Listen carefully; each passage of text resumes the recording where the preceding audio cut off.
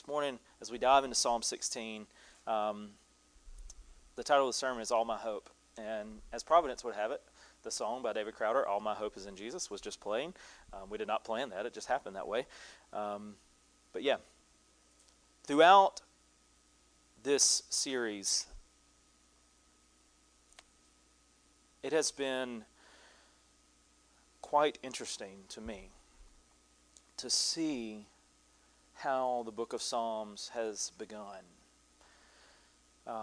Most of the times, probably when we think of Psalms, we probably think of uplifting and cheerful and songs of joy. But actually, the first 15 so far have really taken us on quite a different journey.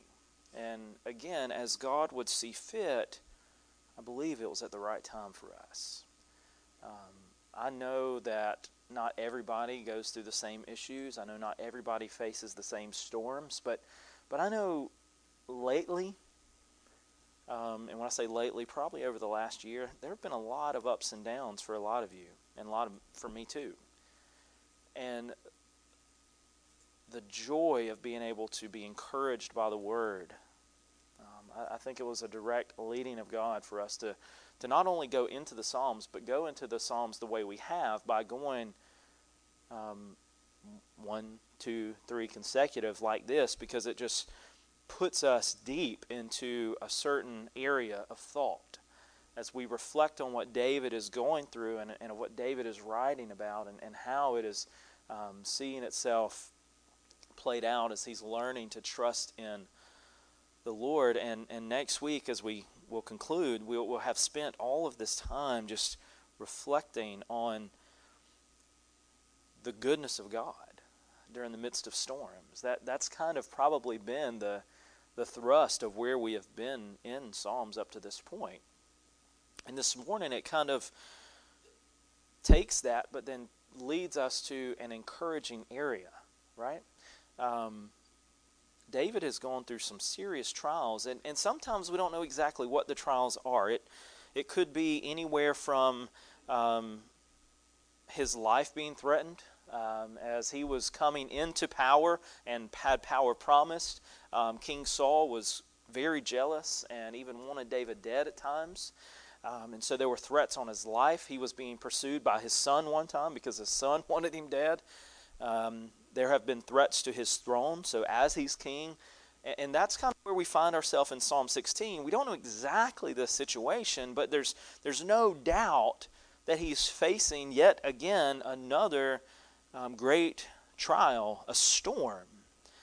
And one thing that we have pointed out so far, and we've seen through the first 15 Psalms, is that the Christian life is definitely going to be filled with storms and difficulties.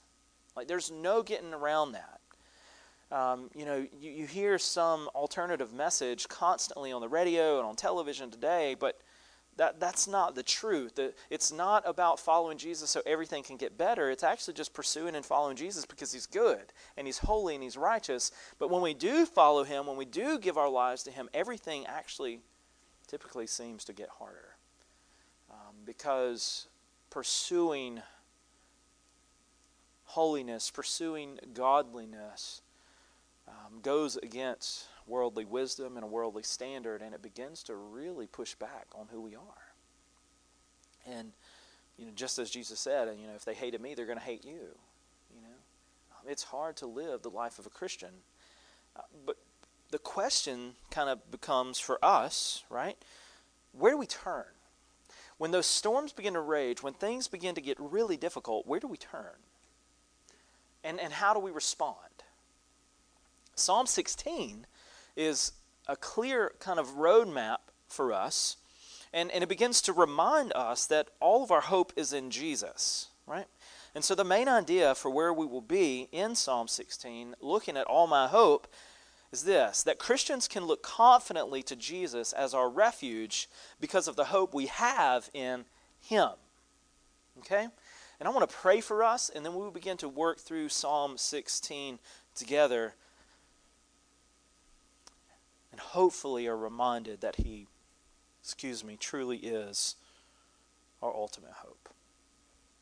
Father, We pray, God, now that as we open your word together, that we hear you.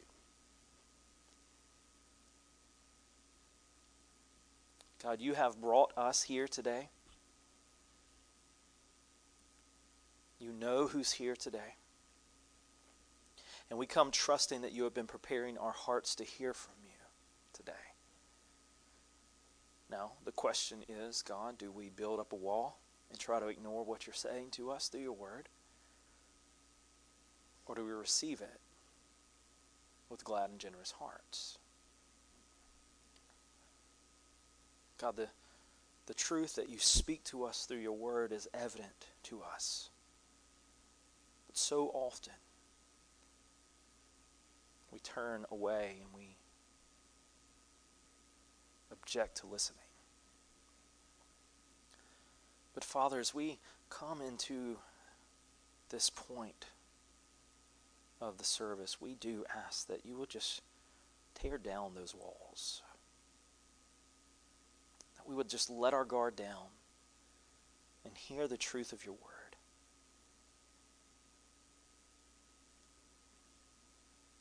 That all the things that we pursue so often will become clear to us that they're not giving us true joy and hope. That our running from you and running away from the things that you would have us to run towards, God, and just not pursuing you above all would just become clear to us as such a source of rejection of you, that we would just confess those sins and that we would find rest in who you are. As we're reminded ultimately that all of our hope is in Jesus. So we do ask that you would bless the reading of your word this morning.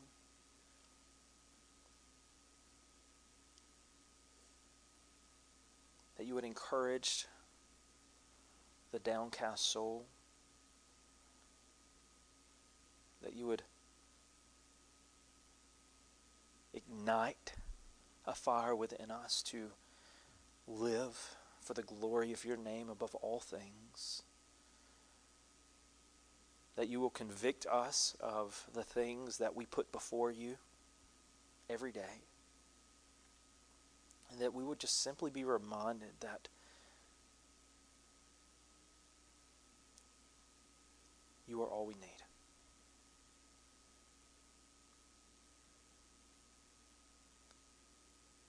So, Father, we ask you to work.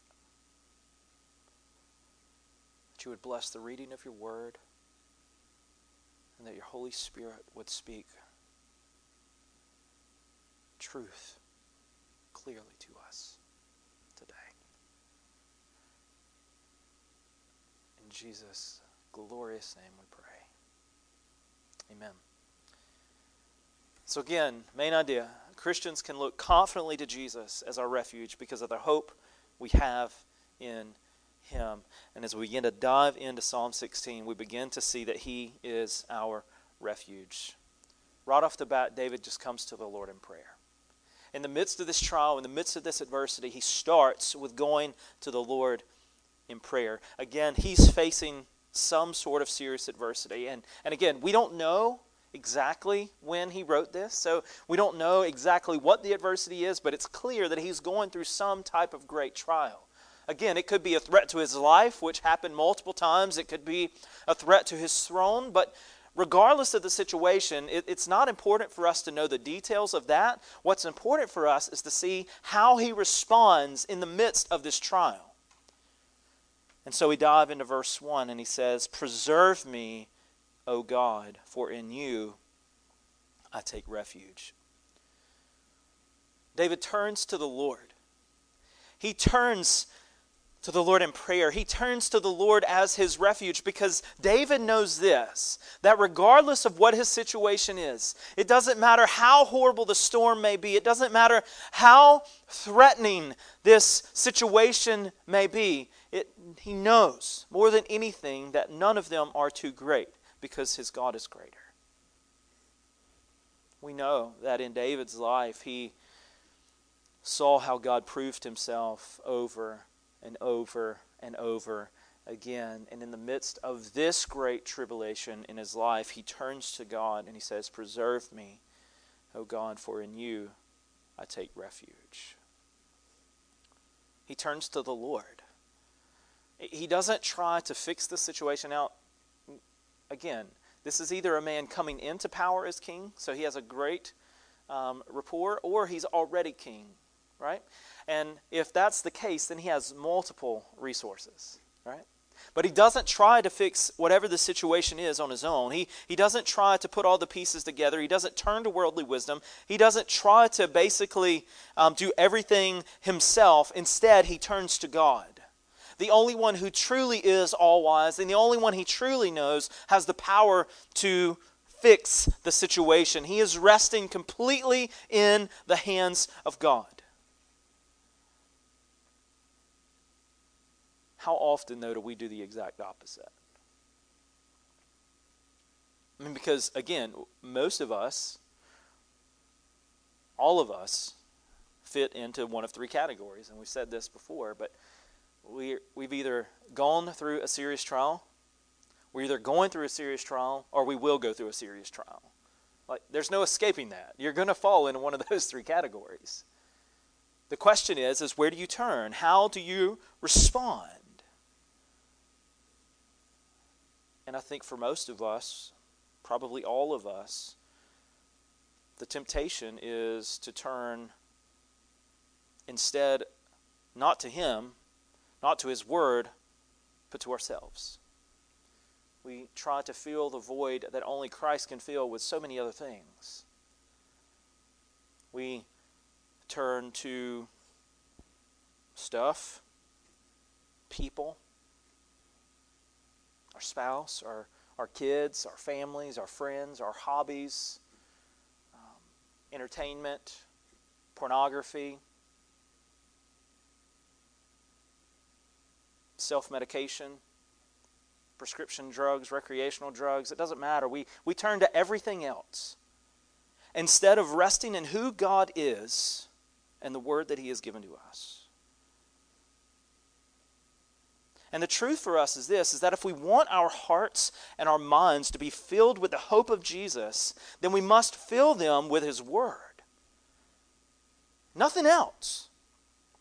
I mean, because if we're Christians, if we're saying we're Christians, then we should also be saying we want Him to be filled, we want our lives to be filled with Him. But if we're not filling our lives with His Word and a rest in Him, then do we truly want to be filled by Him?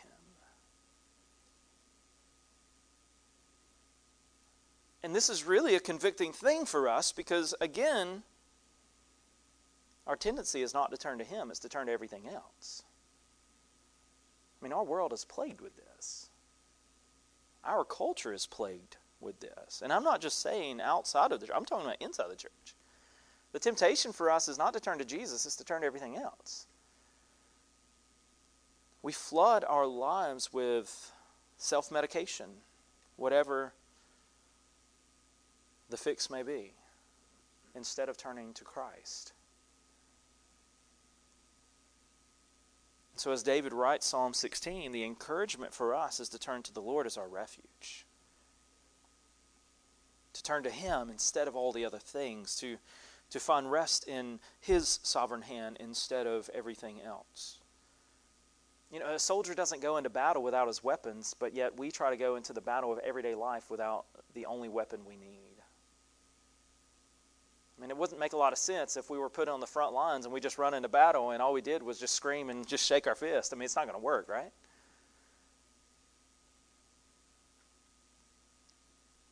But God has given us all we have to do, all we need to do all that He has called us to do. And yet we constantly turn elsewhere. But He is our refuge. And again, if we want the Lord to be using us, if we want to be surrendered to God, then we have to surrender to God. But we will only turn to the Lord as our refuge when we know that He is both all we have and all we need. If you're one of those categories where you've already been through a trial or you're going through a trial, then you've probably hit a point where you realize that you are absolutely helpless. All your answers are gone. All your attempts have failed. And all hope seems to be lost. And it's at that point to where we truly should be reminded that all of our hope is not lost. We're just looking for it in the wrong place. It's in Jesus. Is He our refuge? Have we reminded ourselves through the reading of the Word that God is enough?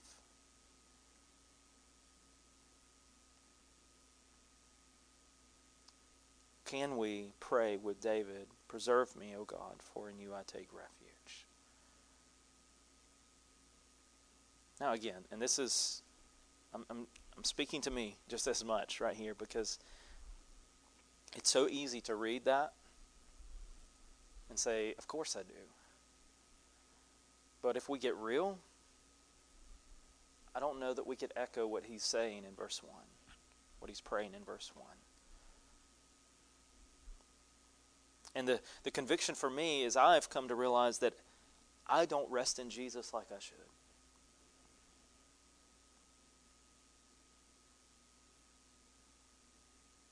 And I think the challenge is for all of us to ask, where are we at?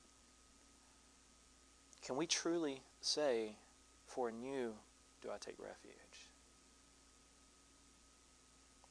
But He is all we need. All we need. But not only is He our refuge, but He's also our confidence. Listen to this quote from Stephen Lawson.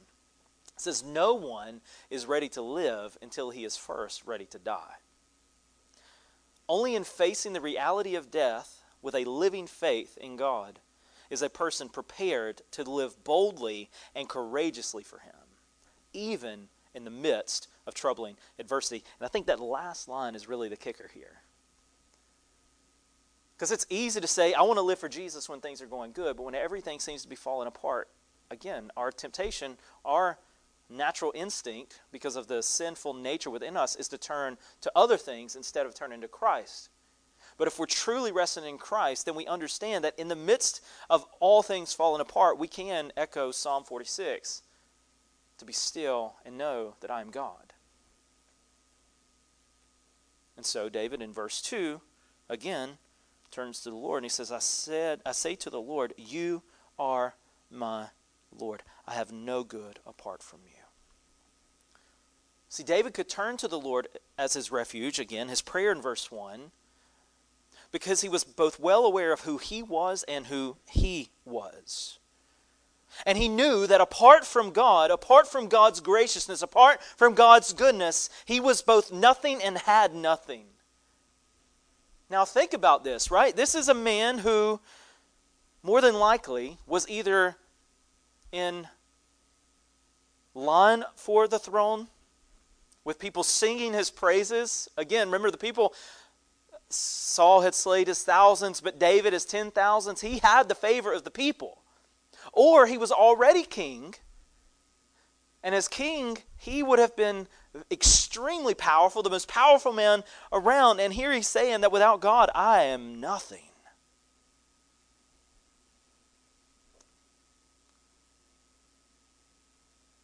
His confidence was in the goodness and the greatness of God.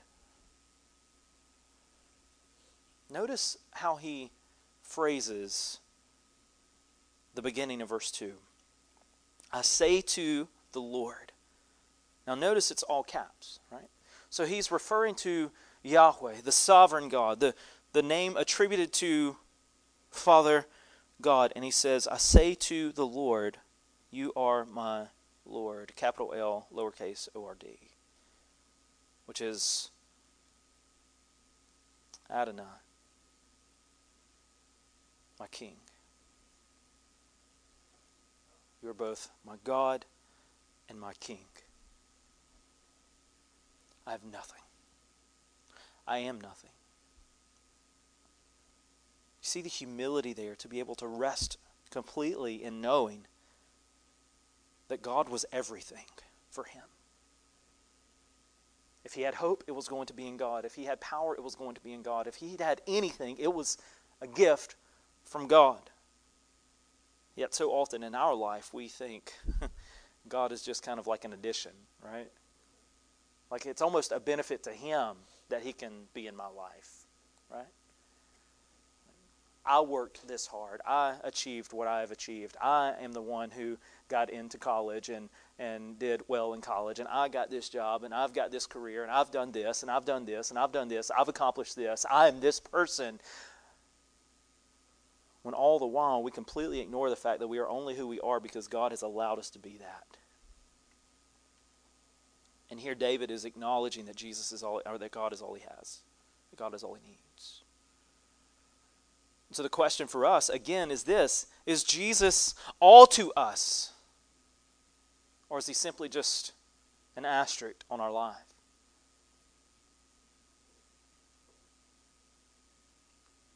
I think the way for most American Christianity is he's just an asterisk. Several years ago, I went to a youth worker convention thing, and there was a professor of youth ministry from New Orleans Baptist Seminary. And he was talking about the fact that most of us believe not in a sovereign creator, King Jesus, but we believe in a pocket Jesus, a little figurine Jesus that we can just put in our front pocket and pull him out whenever we need him. He's a convenience to us, that he surrenders himself to us and not us to him.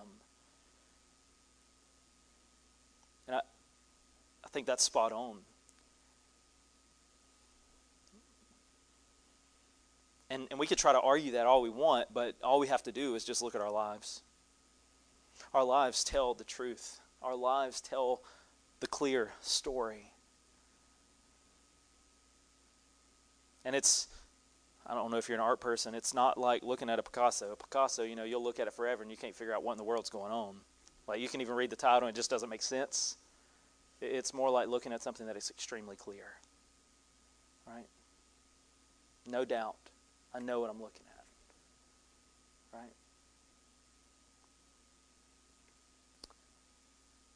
What is our life saying? What is our life telling? Do you find the greatest joy and satisfaction in Jesus? Or is it something else? Like every day, what is the thing you look forward to the most? Is it just knowing that you have been given another day and you have been set in motion by God, for God? Is he your ultimate prize? Or is it something else? Is it your spouse? Your kids? Your career? Your hobbies? What is it? What are the things that give you the most joy? I heard it said a long time ago, if you want to find out where somebody's heart is, just go to their bank account. Man, that's convicting. You know where my heart's at? I like to eat. A lot.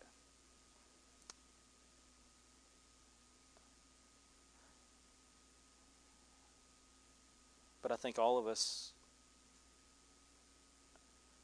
could probably definitely use some of our attention returning to Jesus.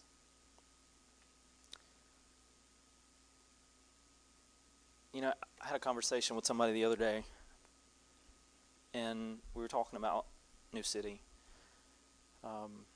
and how blessed we are with the church that God is building here, and all the things that God is doing and allows us to do.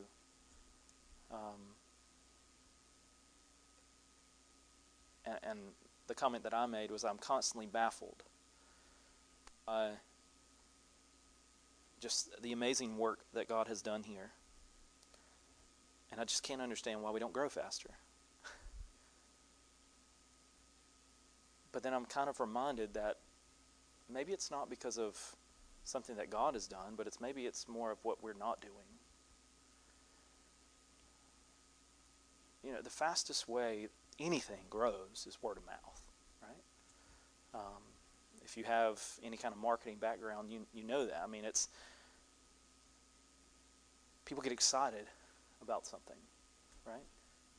I mean, not really around here as much because we don't really use Twitter as much, but I mean, everywhere else in the world uses Twitter, and you know, something can be trending by the end of the day, and everybody in the world knows about it.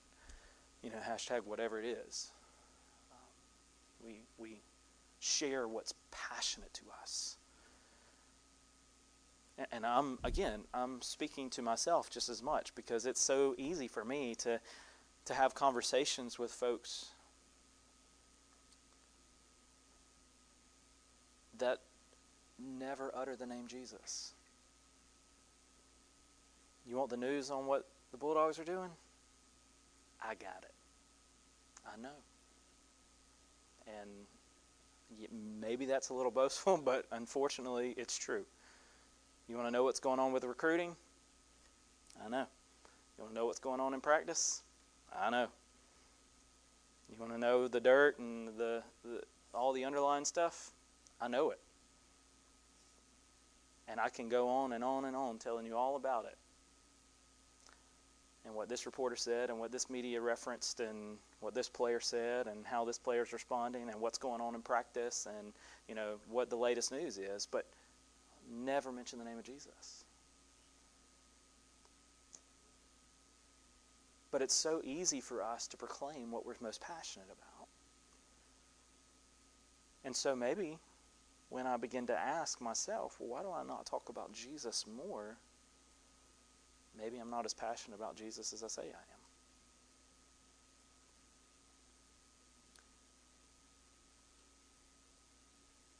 But where's the thing? Who is the one that gives us our greatest joy and satisfaction? Now, what David does is he then turns his attention to two contrasting people, right? Verse 3 says, "As for the saints in the land, they are the excellent ones, in whom is all my delight." The saints, that is referring to those of God's people on earth, those who have trusted in God, those who have served God, who are giving their lives to God. It's God's people. And David, as God does, is delighting in God's people. Even when they fail, he is delighting in God's people. See, because despite your failures, great and small, Jesus loves you with a never-ending love. Jesus' love for us is not based on who we are. It's not based on what we do. It's not based on how we live our life, how I love my wife, how I care for my kids, or how well I do my job. God's love for us is based on Jesus. Period. His work. You know, and I think maybe that's one of the biggest hindrances to us is because we try to do, and so we get burned out, so we just kind of give up. You ever done that? Like, have your mind set on a project and you just realize this is too much, so I just don't do it? Maybe that's what our life looks like in serving Christ, is we just get to a point we know we can't do anymore, so we just give up. But how freeing would it be if we actually realized that the love of God towards us is not dependent on whether or not we do this, or this. God's love towards us depends completely on one thing and one thing alone, and that is whether or not we have surrendered our life to Christ. It's the work of God in Christ that saves. Period.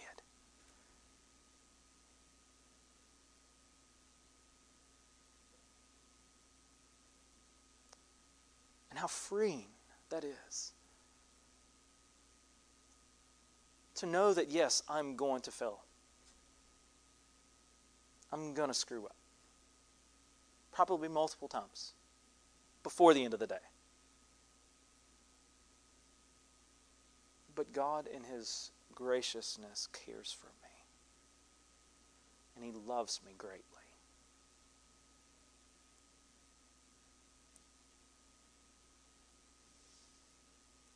How much joy should fill our lives as we remember that truth.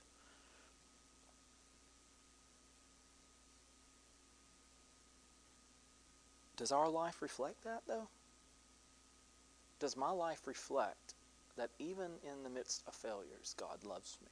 And when I say, does my life reflect that, how do I look at other believers? How do I look at other Christians? Do I delight in God's people? Do I love God's people despite their failings? Because remember, God loves me despite my failings. Listen, I have another quote for you. This is from James Montgomery Boyce, great pastor, theologian. He's in glory now, but his works are always so on point. He says, "This is a practical matter, for it is a way by which we can measure our relationship to the Lord. Do you love other Christians? Do you find it good and rewarding to be with them? Do you seek their company?" He says this is a simple test. Those who love the Lord will love the company of those who also love Him.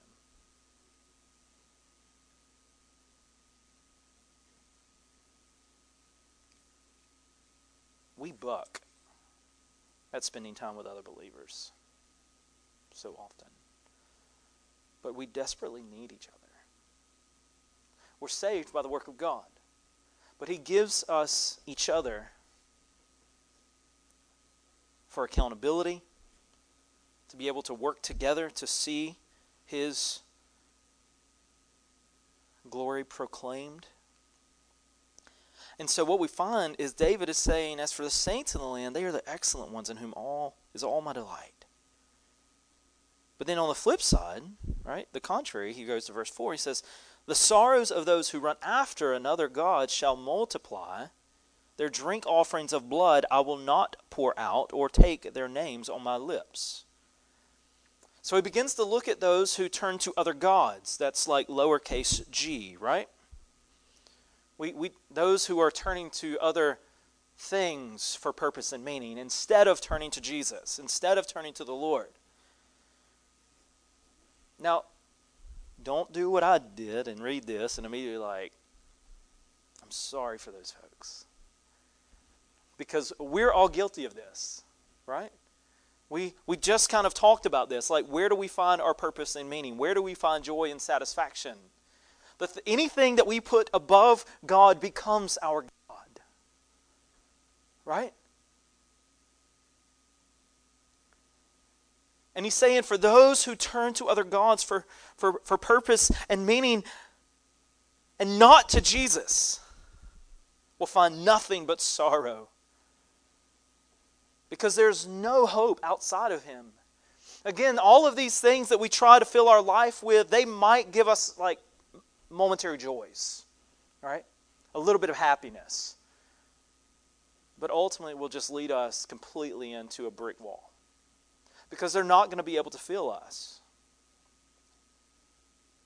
And so for us, you can continue to try to fill your life with everything under the sun, but you won't find true joy and hope until you trust the Son.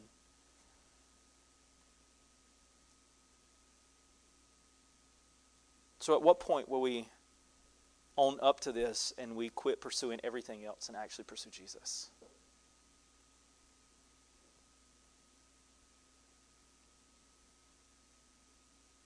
Then we get to verses 5 and 6, and David begins to kind of refocus.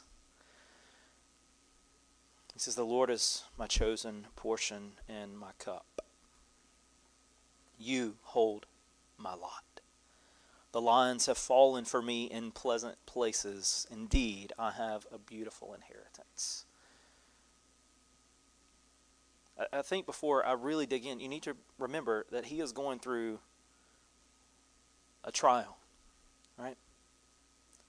And even though he is facing a great adversity and temptation, instead of turning to worldly wisdom, instead of turning to other little g gods, instead of turning to himself, he remains steadfastly confident in the Lord. Nothing that he can go through or will go through is going to break his trust in God. Not because he is some great human being, but because God is so great and he holds him in his hand. He says in verse 5 again, "The Lord is my chosen portion and my cup. You hold my lot." David rested in the sovereignty of God. He was completely trusting of the Lord's leading, even in the hard times. Right? What about you? What about me? Am I trusting the Lord's leading in my life? Again, when things are going good, it's easy to say, yep. But all the other times, it's pretty hard. You know how easy it is to question God's goodness and God's motives? I think you probably do. Because we all do it every day, right? We ask, why? Why me? What have I done to deserve this? And the answer is everything. But as Ephesians 2:4 says, "But God, who is rich in love and mercy, has loved us despite us." Let's paraphrase. Because believe it or not, he is truly working all things together for good. Whether or not we want to admit it, he is. He never leaves us. He never forsakes us. And sometimes in life, we are left feeling that Jesus is all we have. But we should also rest in the promise that he is all we need. That when we get to the point to realize that we have nothing left but Jesus, we need to remember that that's enough. Because most of us don't want to do that. Like, I've lost this relationship, or I've lost this friend, or I've lost this ability, or I've lost this job or this position, and all I have left is Jesus. And we mourn because it's like it's not enough, but it is.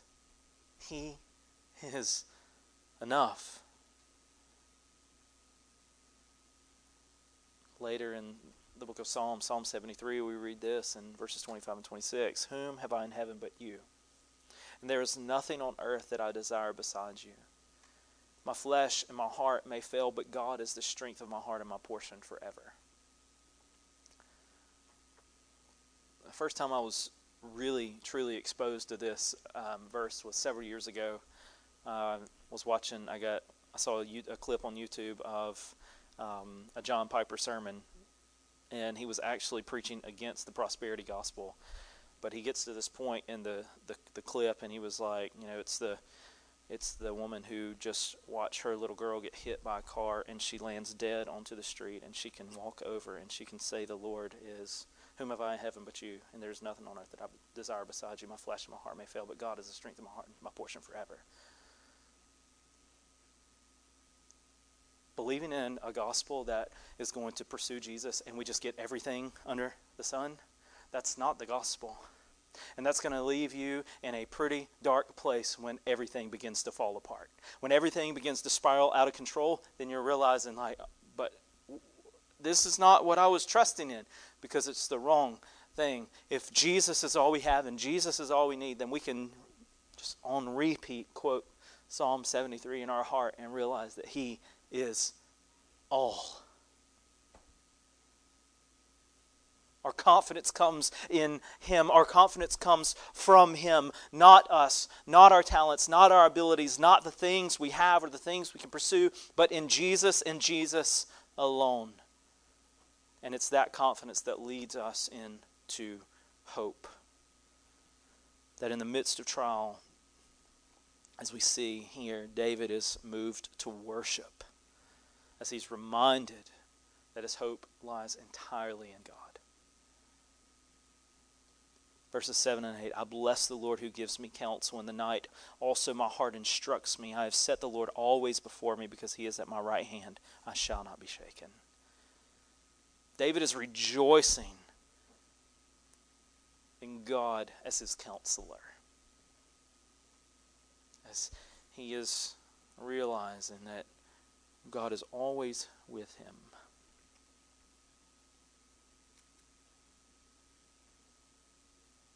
Again, it's hard to remember these things. It's hard to rest in these things when we neglect the Word. God speaks to us through His Word. And if we're not filling our hearts with the Word, then we're not listening to the voice of God. We're not hearing Him speak. We're not being encouraged, and we quickly forget. Psalms 119:11 says, "Your word I've hid in my heart so that I might not sin against you." It's there as a constant guide. It's a constant encouragement. It's the constant voice of the Lord speaking to us, reminding us that He is God. And in Him we have all that we need. We forget the promises of Romans 8, that He is working all things together for the good of those who love Him and are called according to His purpose. And it's easy to hear a verse like that and say, yeah, I get that, but there's no buts in the verse. Right? There's not an asterisk there. It doesn't say, and He is working all things together for the good of those who love Him, for those who are called according to His purpose, as long as, or if, or but. No, it's just period. He is working all things together for good. Do you know how we can rest in that and trust in that? Because God is more passionate about His own glory than anything else. And in Him pursuing His own glory, He loves us enough to send Christ to be the redemption of sins for us. And He finds glory in His people coming to faith in Him. Which is why Ephesians 2, 8, and 9 are glorious verses, but they are even more glorious when we read verse 10 that says, all of those things are possible, that we are saved by the work of God and God alone, so that we can be set apart to do the work He's called us to do. Our confidence in God leads us to have ultimate hope in Him because He's always working for His glory and our good.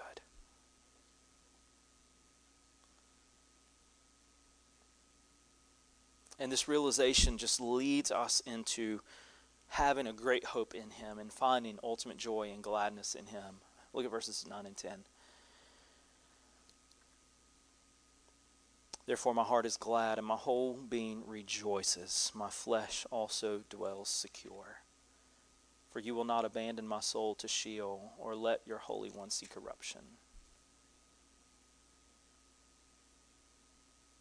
How many times in the midst of just agonizing adversity can we echo what David says in verses 7 through 10?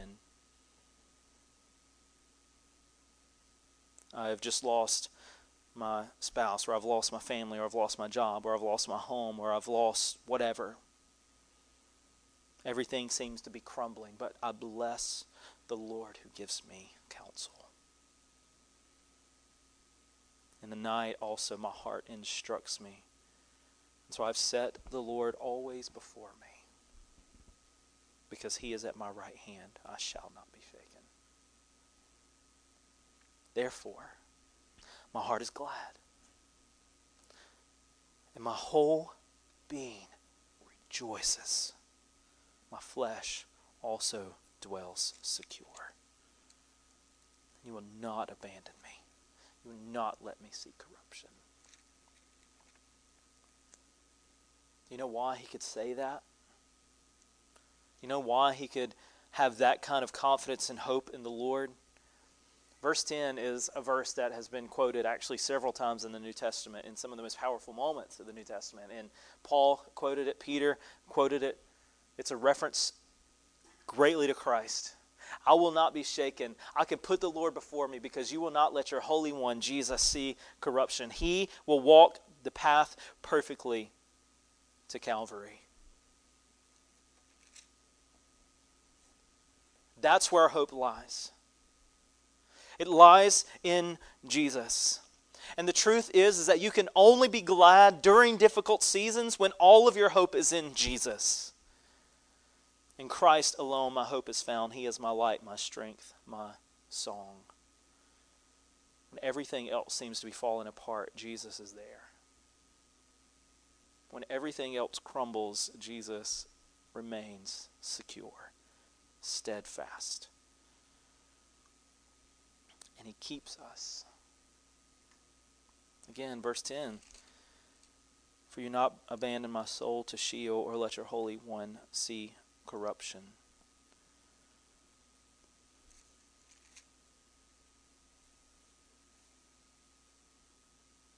And in Scripture we find the promise that if God kept his Son, and if God glorified his Son, how much more will he also give us all things?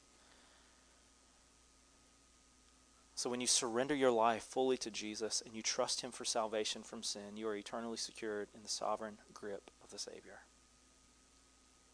He never lets go. I know that there are a lot of folks that believe that you can lose your salvation.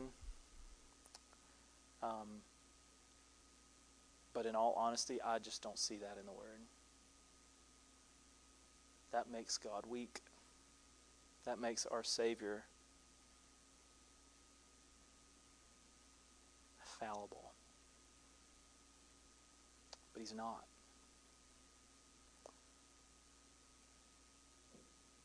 He will hold us fast. There's nothing you can do or say to stop that. Now, the common thing is we have a tendency to take that truth and abuse it. Right? To say we're followers of God, to say we're resting in Jesus, and that we now have a license to do whatever in the world we want to do. Paul faced that in the early part of Romans. Sin is going rampant, and so he even poses the question, should we continue in sin so that grace may abound? Because if we can do whatever we want, and if that makes the grace of God greater, then I might as well live like hell so that God could be glorified more because his grace is being poured out all the more. But he says, by no means. By no means. Because when God comes into our life, our heart, and he washes it clean, everything changes. Everything changes. I think they're telling me to hurry. I don't know if y'all heard that or not, but they're knocking back there, okay? But the hope that we have in Jesus is that he never leaves and he never lets go. And that promise that he keeps us, that he seals us, it seals our hope in him. So David in verse 11 says, you make known to me the path of life. In your presence there is fullness of joy. At your right hand are pleasures forevermore. You want to know true hope? You want to know true joy? Rest in Jesus. Let him be all that you need. Acknowledge that. Trust in him above all things. I love the song that we sing often, Bound for Glory. So in closing, in this point, I just want to read you the lines to this song real quick. It says, this world is not my home. I'm here for a moment. It's all I've ever known, but this world is not my home. The fight is not my own. These burdens aren't my future. The empty tomb has shown that I'm bound for glory. The saving work is done. Death is not my ending. My God has overcome. I am bound for glory. And it says, I'm free because I am bound, and I am bound for heaven's gate, where my feet will stand on holy ground. I am bound for glory. So I want to kind of leave with a few questions. Is your hope, your confidence in Jesus? Have you surrendered to him for salvation? Are you living every moment as it could be your last moment. And that's not some gimmick to try to scare you into trusting in Christ, but it is a desperate call for you to wake up. If you're not trusting in Jesus, we're not promised another moment.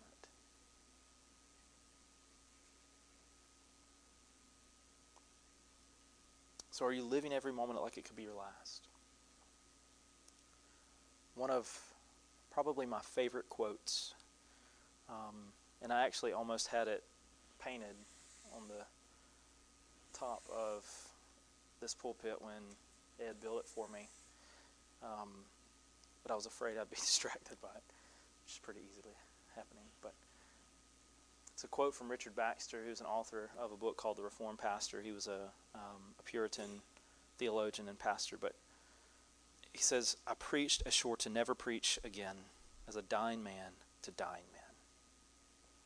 In other words, am I living every moment? Am I preaching every sermon? Am I doing everything I have like it could be the very last thing I do? Not to earn the favor of God, but to give God the most glory. So am I living every moment as it could be my last? So I want to encourage you, if not a Christian, then I pray that you would give your soul to Him, that you would surrender your life to Him, that I would live life as if there is truly no tomorrow, and that we would gladly proclaim that all of our hope is in Jesus. Let's pray. Father, we trust your Spirit to speak now. For those who have not rested in you, for not trusted in you, God, I pray that you call them to repentance right now, that they would come to know you in faith. And that for those who have trusted in you, God, who may be struggling, God, I pray that you just give us the courage to live boldly for you. That we would, as the quote we read earlier, understand that we can't truly live until we first understand what it means to die. To live is Christ. To die is gain. That we have been crucified with Christ. That it's no longer we who live, but it's Christ who lives in us. To do your work for your glory and to find ultimate joy in you. In Jesus' name we pray. Amen.